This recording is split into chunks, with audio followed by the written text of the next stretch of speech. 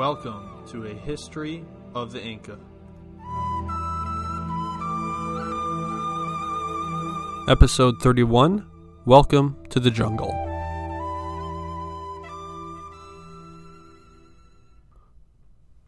Hello everyone and welcome once again to a history of the Inca. I'm your host, Nick Mashinsky. We are back for another season of Incan history.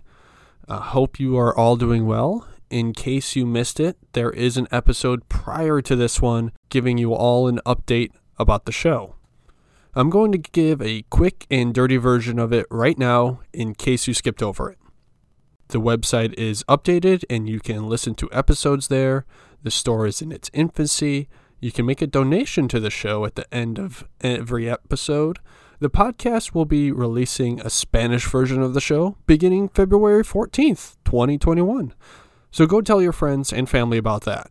And of course, have a listen to it yourself. I'm very excited about the fact that the show is getting translated into Spanish. But I'm also very excited and stressed because my wife and I are having twins come May.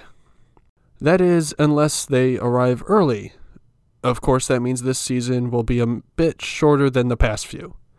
Honestly, everyone, if you want to hear more details about everything I just mentioned, I highly recommend that you pause this right now and just check out the update episode that immediately preceded this one. So go on, go check it out.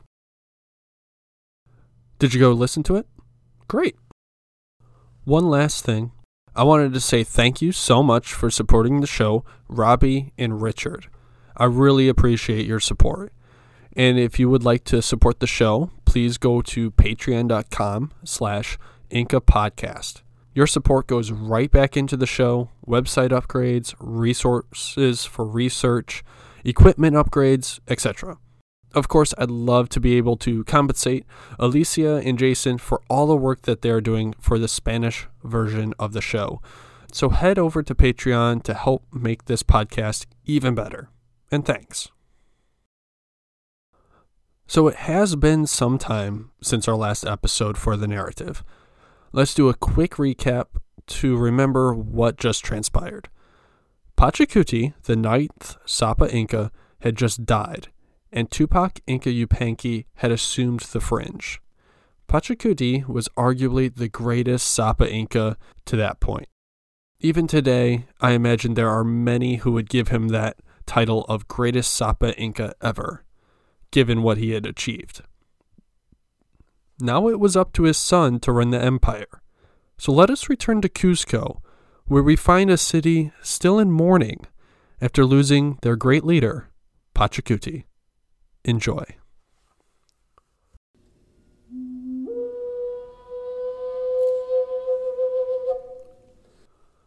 Caracas from all over the empire made their way to the navel of the universe, Cuzco. Dressed in black, they paid their respects to their former Sapa Inca, Pachacuti. But they were also there to pay homage to the new Sapa Inca, Tupac Inca Yupanqui. We don't know when news reached the capital and the ears of Tupac Inca Yupanqui. It may have been while Caracas were still in Cuzco. It may have been sometime afterwards. But whenever it was, it doesn't really matter. It happened. Andasuyu was in rebellion. There is a divide amongst the resources as to why it happened. Sarmiento de Gamboa states that it was because they refused to send palms to the Coricancha as they were required to do so. Juan de Betanzos insinuates that it was because of Pachacuti's death. And Betanzos does have a point. A transfer of power had just happened, and there is hardly ever a better time to rebel than a transfer of power or a crowning of a new Sapa Inca. And that goes for any governmental system. It isn't difficult to see that those in Andasuyu viewed that the Inca were at a potential weak point with the death of their greatest leader. Thus, they sought to test the young Tupac Inca Yupanqui, and he would take up their challenge. Tupac raised an army, and with his two captains, Uturuncu Akak and Kalko Yupanqui set out towards Andasuyu. Meanwhile, his brother, Yamki Yupanqui, stayed at the capital to govern in the Sapa Inca's place. A note about Yamki Yupanqui. In Betanzos's account, it was this individual who was passed over as the Sapa Inca in favor of Tupac, and who marched north with Tupac on the young Inca's first campaign. In the past, I've used Amaru Tupac Inca for that role. And if you read some sources, it is Amaru Tupac Inca who fills the same role as Yamki Yupanqui. Essentially what I'm saying is that Amaru Tupac in one source is identified as Yamki Yupanqui in another. I'm going to be using quite a bit of Betanzos's account going forward, and he uses Yamki Yupanqui. So I'm going to follow his lead and use Yamki Yupanqui going forward. So, just to make sure you all get it, Amaru Tupac Inca, Yamki Yupanqui, same person, just a different name. I'm sorry if that causes any confusion. Let's talk about Andasuyu. First of all, where is it? Some of you may remember where this quarter of Tuatansinyu is, but it has been quite some time since we visited it. I believe Pachacuti was seeking revenge for a possible assassination attempt when we last visited the area. So let's take a few minutes and get reacquainted with the place. Despite being the smallest of the four quarters and arguably the least populated, the easternmost province of Andasuyu was extremely important to the Inca Empire. This is the area that contained the Urubamba Valley, better known today as the Sacred Valley, a place that contained many of the estates of previous Sapa Inca, including, of course, Machu Picchu. But it wasn't all about real estate. The region was a treasure trove of exotic goods. We are talking about the eastern side of the Andes now, the headwaters of the Amazon rainforest. Thus, the land was lush, plumage from beautiful parrots, palm wood for building, and even gold, all came from the region. Of course, so did coca.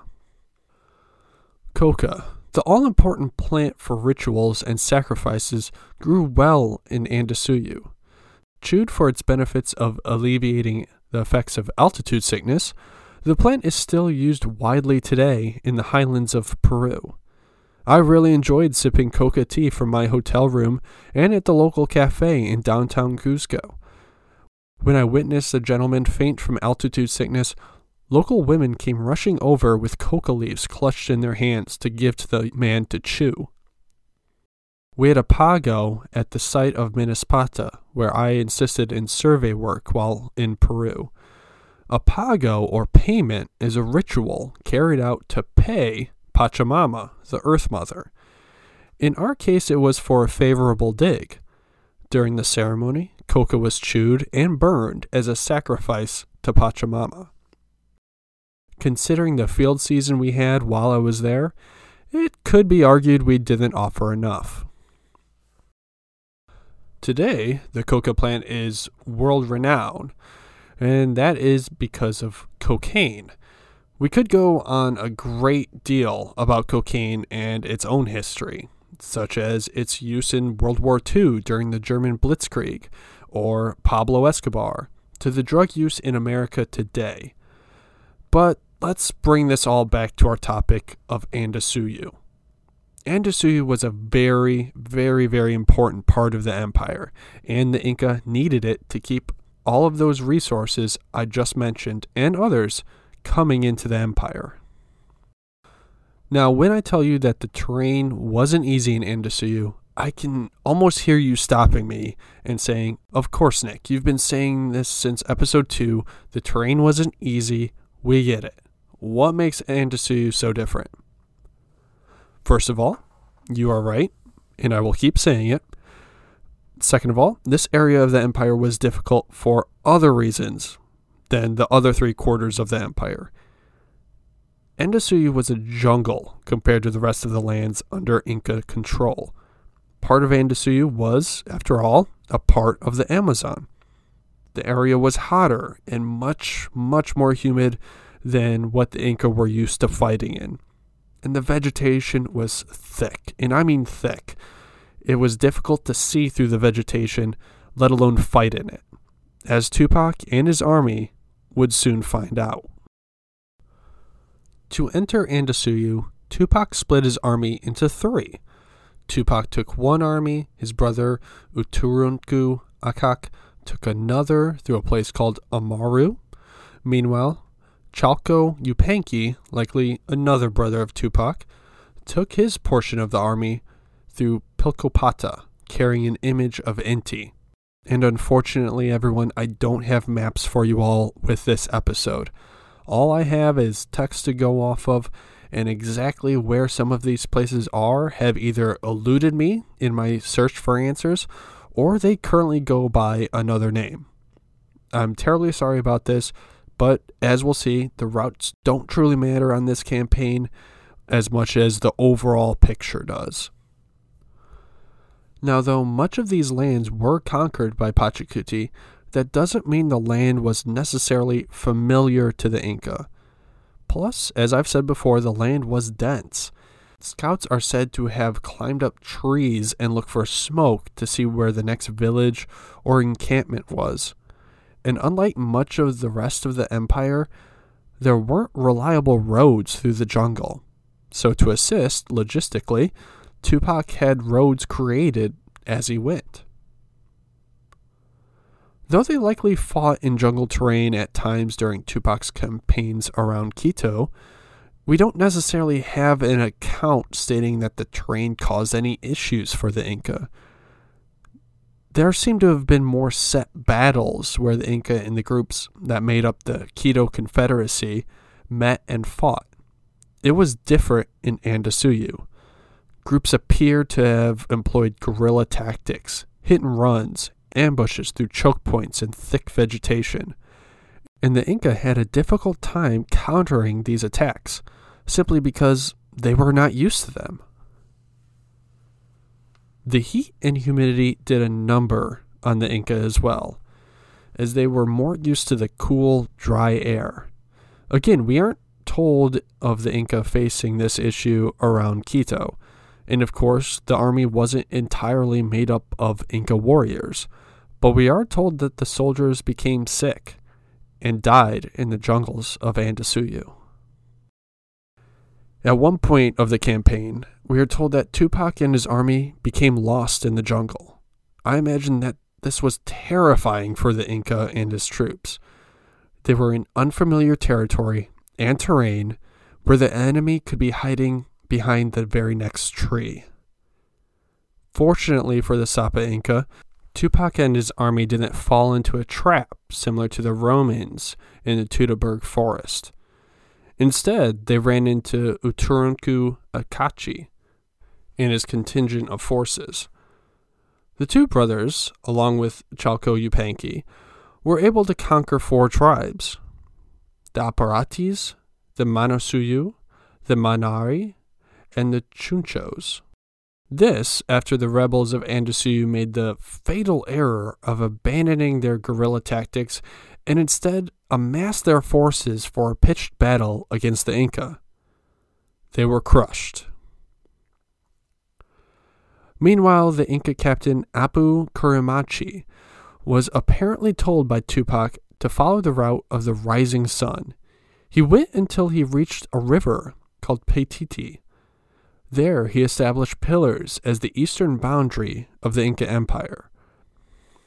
Though some of you may have heard the name Paititi in reference to a quote-unquote lost city of the Inca.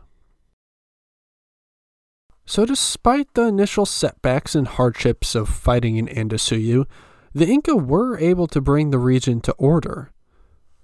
Tupac captured the rebellious Sinchis, and though we are not told of their fate, one can imagine that they were either put into Kanjaguaki with the jaguars and snakes, or simply executed. But the Inca did make friends too, with the Maxos, a people whose region covered a large area east of Lake Titicaca. And thanks to the Incas' foray into the Amazon, the bow and arrow was thus incorporated as well into the Inca army. When he returned to Cusco, Tupac begged his brother Yamki Yupanqui to tread over the spoils of the campaign. Now this is something we would expect a general to ask of his Sapa Inca. Definitely not what a Sapa Inca would ask of the governor of the capital. This act shows the deep respect Tupac had for his older brother, mentor, and in some ways, co-ruler.